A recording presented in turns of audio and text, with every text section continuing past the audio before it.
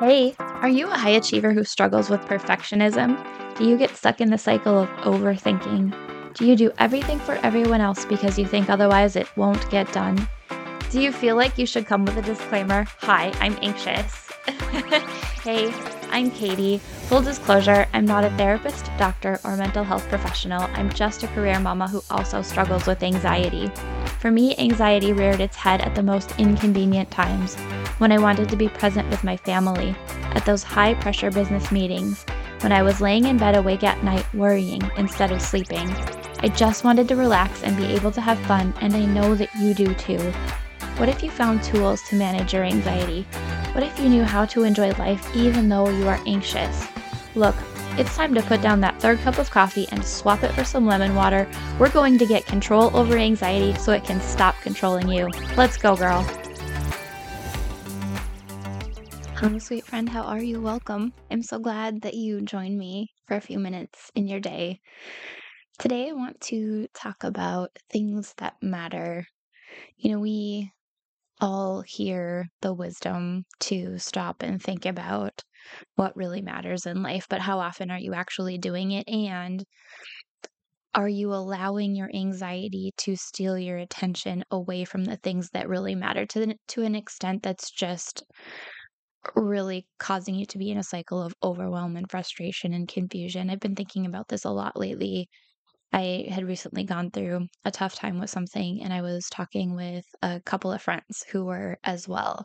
And it's interesting because as we reflected on how these times had gone in our lives, we recognized that there were so many good things going on, like friends sending you a text saying, "Hey, hope you're doing okay. I'm thinking of you today. If you need to talk, let me know."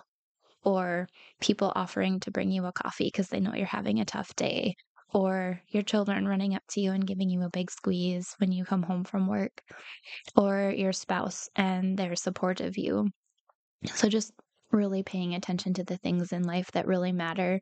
And related to that, we were discussing how we will allow our anxious, ruminating, overwhelmed thoughts take us away from that and to things that just aren't worth it. Now, I think that there are times in life where it's appropriate to be concerned or worried about something, but are you allowing it to get to a point where it's completely and utterly overshadowing the things in your life that really matter, that are really important? Your family, your friends, your health, even happiness itself. So, today is your short and sweet reminder to take a little time in your day to think about the things that really matter. I guarantee that there's something that you can be grateful for today. The fact that you woke up, the fact that you are maybe healthy, the fact that you have a warm, clean home to live in, the fact that you have food to eat, clothes to put on your back.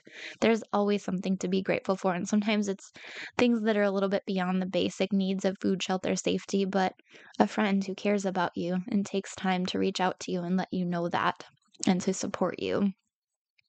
So, sweet high achiever, this again is your short, sweet, simple reminder to spend a little time today thinking about the things in your life that really matter, and maybe take it one step further and reach out to somebody who you're grateful for and pass on some love to them too. That's all for today, sweet friends.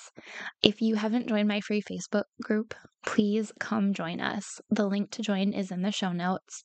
It's a place where you can come be around other wonderful, high achieving women just like you to receive a little bit of support and encouragement in your day. I can't wait to talk with you next week. Take care. Bye. Hey, friend, thanks for being here. Did today's episode help you feel more in control of your anxiety? Did it inspire you to rest or relax? Or maybe it challenged you to really look at why anxiety is a part of your life? If so, I'd love to hear from you. If you would take 30 seconds, pause this episode, scroll down in Apple Podcasts, and leave me a review, I would be so grateful. See you next week. Disclaimer, I am not a medical professional, and this podcast is not providing therapy or medical treatment. Contents of the podcast are for informational purposes only and are not a substitute for professional medical advice, diagnosis, or treatment. Always consult your healthcare provider with your health questions and concerns.